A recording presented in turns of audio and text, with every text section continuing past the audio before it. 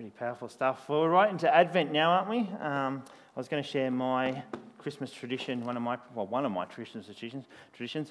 I feel like it is getting to Coles at 4:58, just before it's about to close. I think they close at 6 now, so 5:58, going, where's the cream?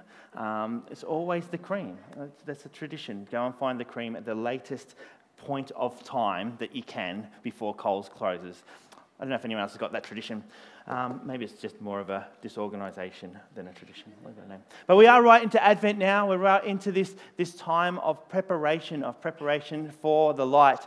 The tree is up, which is fantastic. We got a tree up. Has everyone got their trees up at home? Anyone? A few of you? Anyone not got a tree up yet? Few as well. Yeah, a few haven't got a tree up. That's all right. The plans for Christmas Day are starting. I hope they've started. If you haven't got plans for Christmas Day, maybe find someone else who has got plans and you can join together, something like that. We've actually got Solari's parents coming to our house today. We're going away for Christmas this year, so we're not going to be around. So we've got to do all the Christmases before next week. So we've got Solari's family coming this week. And so it's really exciting. We're going to have them for lunch. So hopefully it's going to be a short sermon so we can get home and cook the meal. But I don't know if this happens in your household, but when the family is about to descend for Christmas, I don't know if it's the same thing that happens. It's always calm, peaceful times that you lead up. Is that right? Chaos, panic. We get into cleaning overdrive. It's all hands on deck. The vacuum passes through hands until finally the guests are coming down the driveway. Quick, put the vacuum away. Pretend that we've been like this the whole time. And finally they get through the door and you breathe a sigh of relief.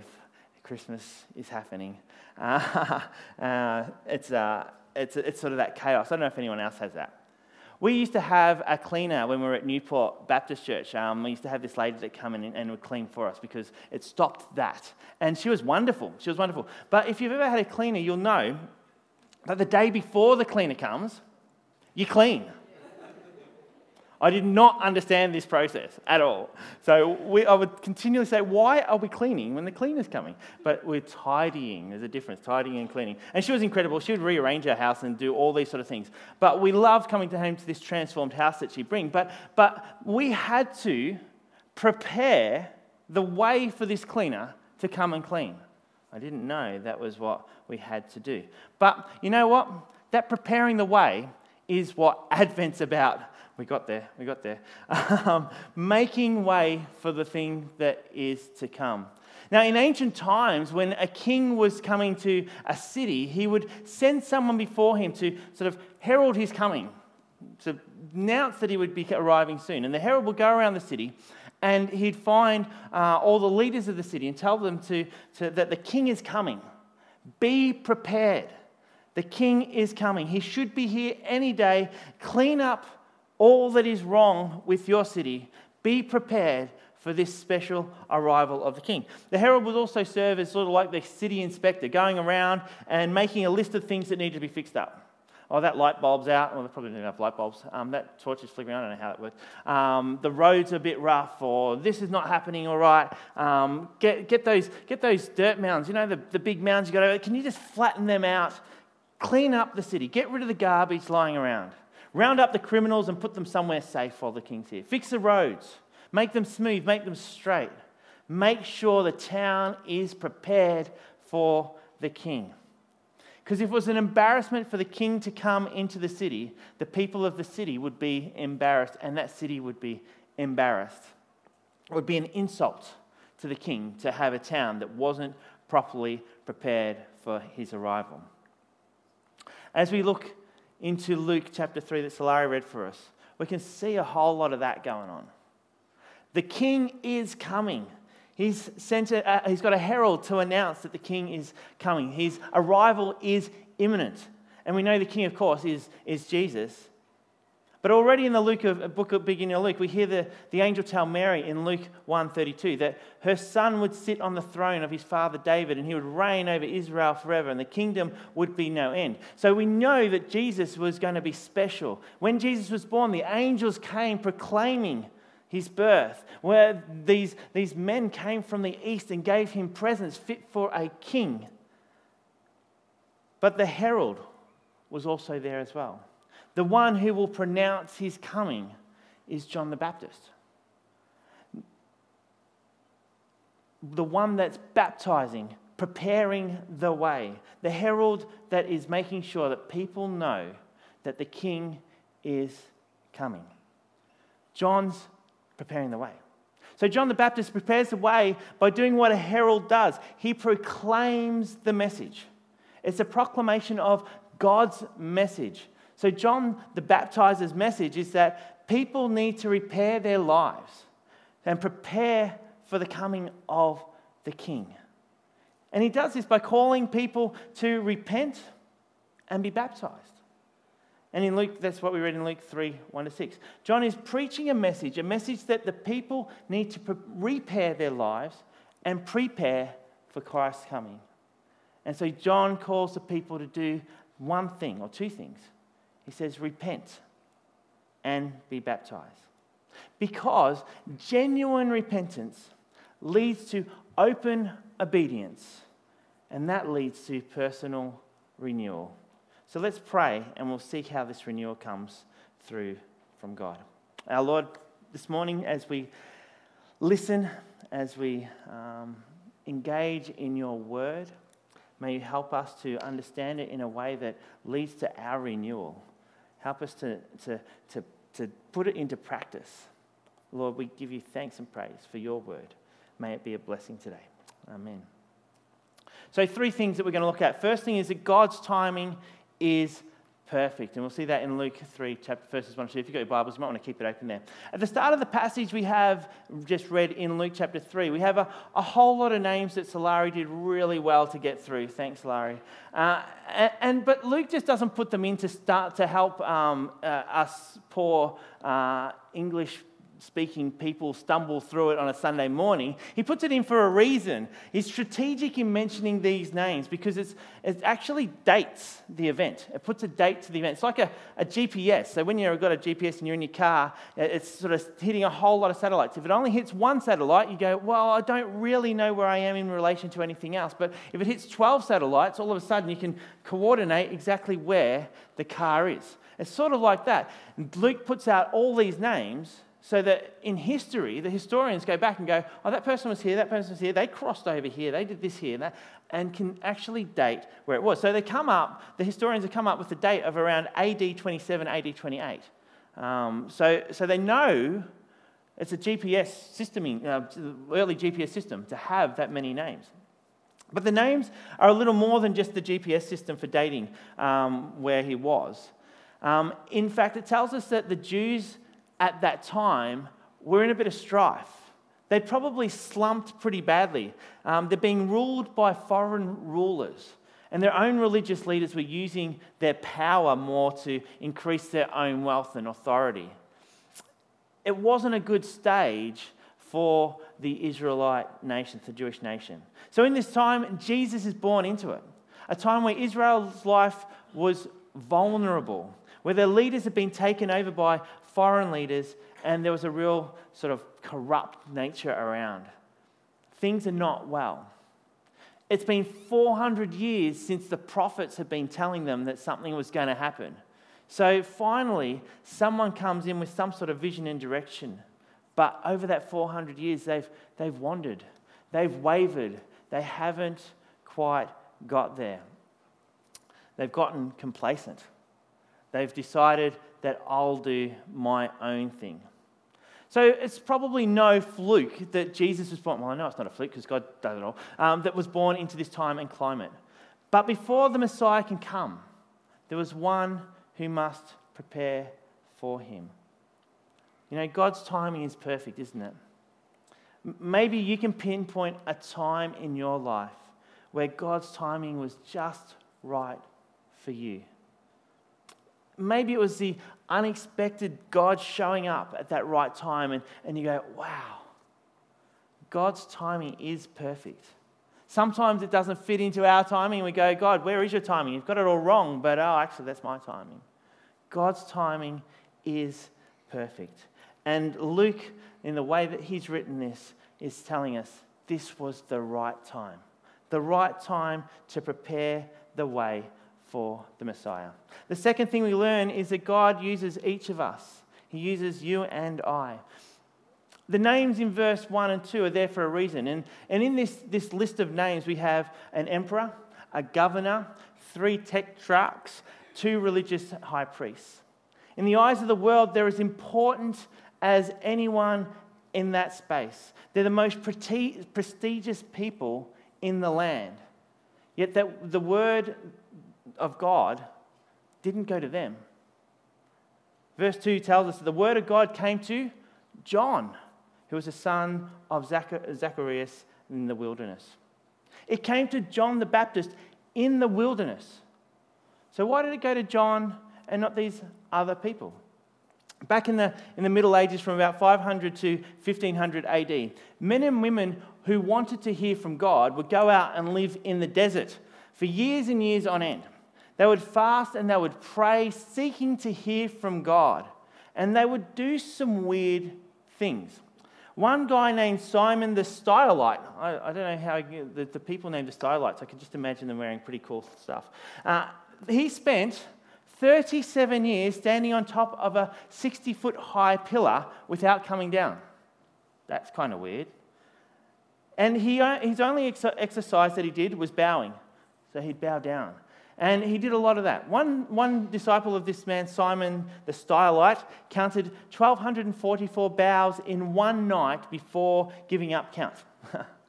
Simon himself would tie himself on top of the pillar so he wouldn't fall when he slept, so he'd have ropes holding him up and probably something propping him up a little bit, because if he fell, he felt like he won't hear from God. Now, I have to hear this. He even, his ropes would cause wounds on him, and sort of parasites and like maggots and stuff would get in there. It's pretty gross, but he was so adamant he would hear from God because he did this amazing thing. One time this maggot fell out of one of his wounds. He picked it up and he put it back in. And he said, "Do not despise the food that the Lord has given you." A little weird. Now, why did he do all that? Because he wanted to be a spokesperson for God. He wanted to hear God speak through him. And he thought that if I do something radical, totally, out of the ordinary, maybe God would come to him. People would come to him. They were sort of called the desert fathers, these people. They were sort of the hermits of the time. And people would come to him believing that they were God's mouthpiece. People thought that these people would give them insight into God. So, do we need to tie ourselves to 60-foot pillars and allow parasites to eat our flesh? Nope. So John, he lived in the wilderness. He was probably a part of that sort of idea. Not that he stood on those pillars or anything, but he may have been labelled with the same brush as these desert fathers. He may have had the appearance of a weird uncle. But this wasn't why he received the word of God. It wasn't about what he was wearing or about where he stood. It wasn't because he ate locusts and honey. It wasn't because of his outfit of camel hair. Rather, John received the word because of 2 things, and you'll see it in Luke 1, verse 80. It says, "And the child grew and became strong in spirit, and he lived in the wilderness until he appeared publicly to Israel." This is talking about John. Firstly, he grew strong in spirit. How do we become strong in spirit? How do we, in ourselves, become strong in spirit? Well, firstly, you need to become strong in the Word. Ephesians 6 gives us a reference to the armour of God. The only attacking piece of the armour is the sword. The rest of the armour is ultimately defence. Yet it's the sword which is the Word of God. And that's the attacking implement. Now, I know the Browns. Are the Browns here? They do fencing, which is pretty cool. Does anyone else do fencing? No, the Browns do fencing. That's pretty cool. I like that.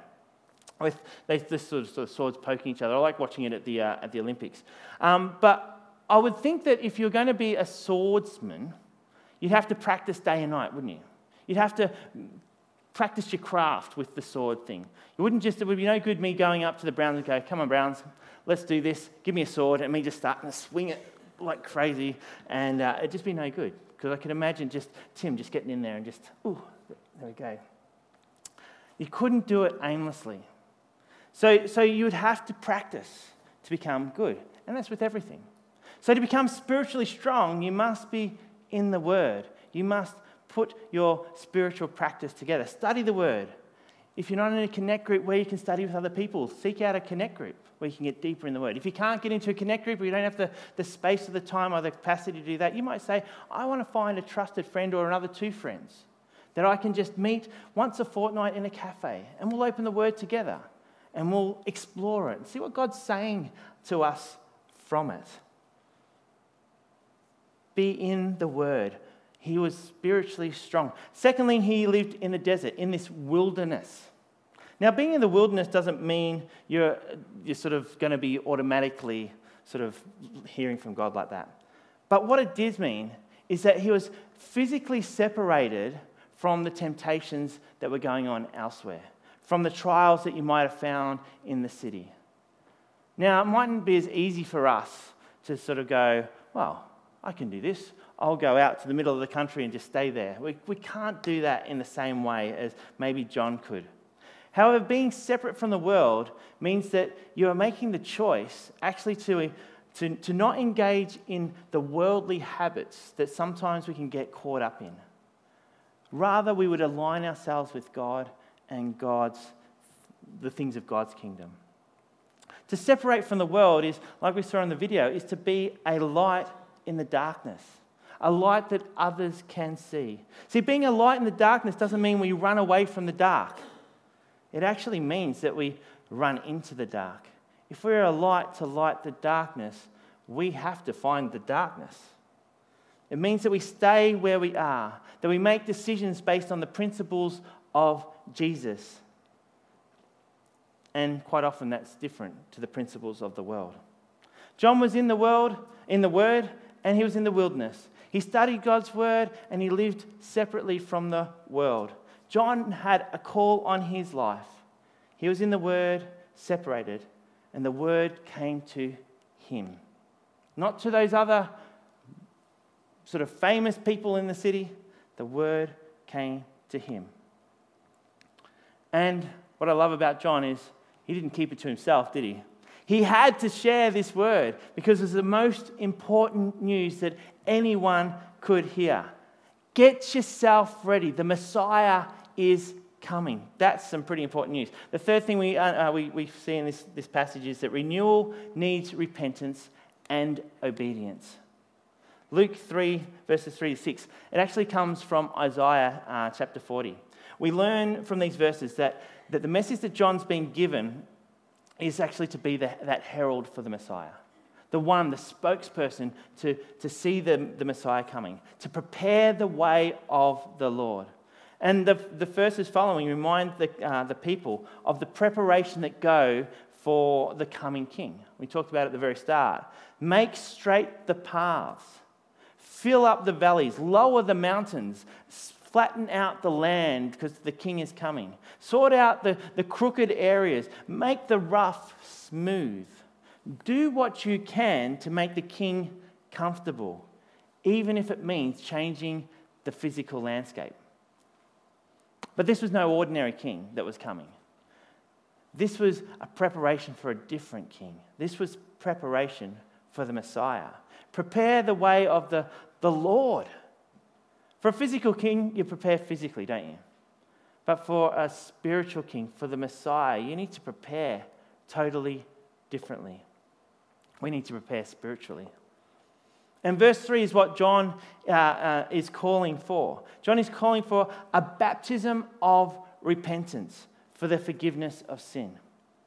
Now, this is not suggesting that baptism, getting baptized, is actually going to forgive your sin or get you into heaven or whatever it might be. We've got to remember that John's message is a preparation for the Messiah. Get yourself ready. Make your personal path straight. Clean up your mess. Repent. Now, that word repent means do a U-turn, a 180, literally a U-turn. Turn from the life that you set for yourself and turn back to God. Rather than doing your own thing, walk in God's way instead. It is a full 180-degree turn. It can't be I'm going this way and I'll turn 150 degrees, because if God's there, we start heading that way. I don't want to give up the rest of this part. I want to keep that for myself. It doesn't work. Repentance is a 180-degree turn. You don't end up at the same place if you don't turn back the 180 degrees. You can't say, I'm sorry, I'll only change that 150 degrees because I like that extra 30 degrees. Hopefully you'll understand maths enough to sort of do the calculations. I love maths. Genuine repentance means turning back to God. But it means more. It means there's got to be something that happens because of it. And that is the obedient living. Obedient living the way of God. The term John uses is a baptism of repentance. It suggests that repentance will lead to obedient service. And that service is an outpouring of, the outpouring of that service is actually baptism. The dying to self to become present to God. And it's symbolized by the immersion into the waters of baptism. Does this action forgive sin? Well, taking it at face value, if you just read what you hear, you might go, all right, well, repentance plus obedience equals forgiveness of sin, because that's sort of what John says. But we know that forgiveness of sin can't be done through what we do. We can't put forgiveness of sin into some equation and make it work. It's only through faith in Jesus Christ that we are made clean. So what's John saying then regarding the forgiveness of sin? The Greek word here in forgiveness, in some translations, I don't know if you've read it in your translation, might say remission, to cancel a debt. It's the Greek word aphesis. But this idea of forgiveness doesn't fully capture what that word really means. When we think of forgiveness, we think of something that we give to others. So when someone says something to me that offends me, and I go off going, oh no, and they come and say, Pete, I'm really sorry, and you go, oh, that's all right, I forgive you. But then the next day they come and say the same thing to me, and then they say sorry, and I go, oh, I forgive you. A week later, it's like, oh, glad this has gone all right. And then they do the same thing again. And they say, Pete, I'm really sorry. And you say, I forgive you. We are called to forgive and forgive and forgive and forgive, definitely. But forgiveness doesn't have the power to change the other person. Forgiveness doesn't have that power. But God's forgiveness does have the power to make the change. That's what that word aphesis, it's stronger than forgiveness than we can understand. And perhaps release might be a better word here. Release from sin, not just forgiveness, a total release from sin. It carries this thought of the captives being chained up and they're being set free from this bond that they've got. Cleaning out the dirty laundry in your life. Wiping clean the stained parts of your life. See, aphesis is forgiveness that means that we can live in freedom, total freedom. I'm sorry, God, and we can live in freedom. We don't need to live with the chains that sin sort of ties us up with. Aphesis breaks those chains. We no longer need to live in fear that we'll fall back into an addictive behavior. We don't need to worry about the mistake that we made or the angry outburst that we showed. We don't need to do more to prove who we are or to buy things that justify our existence. Because aphesis is not just a forgiveness, it's a total freedom from sin.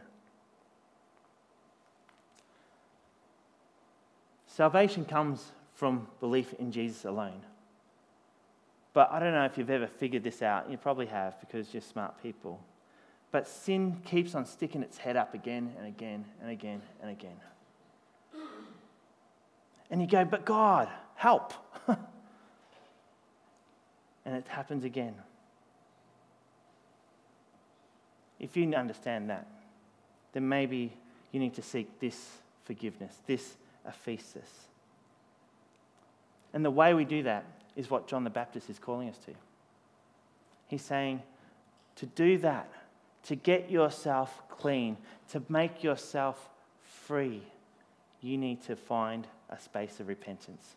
Because repentance leads to obedience, which leads to a renewed life. A new life. And with Christ, that new life is in him. So today, as we prepare for Christmas, the coming of the Christ, the Messiah, to find a renewed life, a life free from the chains of sin, to live in a space of freedom, a thesis. To do so, you might need to do something. Maybe there's something obvious in your life, and you know that God's that way, and you're facing this way and going, I'm happy going this way. I'm going this way, and I know what I'm doing, and you know what? I know God's back there and he doesn't like it. Maybe today you need to turn back 180 degrees and go straight to him. Perhaps it's less obvious for you. Perhaps you've sort of felt a little distant from God in the last, COVID's hurt a fair few people and hit a fair few people over the last few years. And maybe that's interrupted your relationship with God. Today, maybe you need to repent of not walking close to him, of turning that 180 degrees now and saying, I come back to you. Maybe it's been complacency for you. Maybe you've decided that church is a once-a-month thing for you, and you go, I'm pretty happy with that. I'm all right with that. And maybe I'll look at it online every now and again, but I'm okay with the once a month. That'll do me. And you've become complacent. Or your Bible's sort of gathering dust there, or your online Bible says the streak of 1, not the streak of 20 that you used to have. Complacency. Maybe today you're walking this way in complacency and you've got to do a 180 and come back to God. Or maybe you've never made a commitment to follow Jesus. Maybe you've never made that commitment to the saving power of Christ. And today you want to experience that freedom that I've been talking about. A freedom that comes from repentance. A freedom that comes from obedience. Today I want to encourage you to seek Jesus yourself. I'm going to leave a minute of silence before I pray so that you're able to seek God in the way that you need to. It might be to be obedient to something God's calling you to do. It might be to stop and repent. Maybe for something big, maybe for something small, maybe you don't know what that is. Maybe it's just to say, God, I'm here, ready to listen. Or maybe for you, it's just new, and you think, something's going on here. I want to encourage you just to seek God in this moments of silence. Ask for forgiveness from him. And I'm going to pray, and then we'll move into a time of communion. So 2 minutes just of silence for your own space. We thank you that you forgive, but go beyond what we understand forgiveness to be. That you have the power to change our lives. That you set us free, and that you set us forth to live in that freedom. So Lord, I want to pray for anyone today who has felt that they've been stuck in those chains of sin, stuck in the void that couldn't get out of. Lord, I pray that through repentance, that they may see you afresh. Lord, I want to pray for those who may have been feeling a sense of complacency in their spiritual walk. God, I pray for a renewed energy, a renewed spiritual vitality, that they may turn back to you, to seek you, to walk alongside you on a daily basis. And our God, if there's anyone here this morning who doesn't know you, either in this building or online, Lord, I pray for those people, that you will reveal yourself to them right now, and that if anyone has asked for you to forgive them, that you will forgive them and help them know that you are very, very real and present to them. God, we give you thanks. Your word is living, it's active. It's that light in the darkness. May we be those people as well. Amen.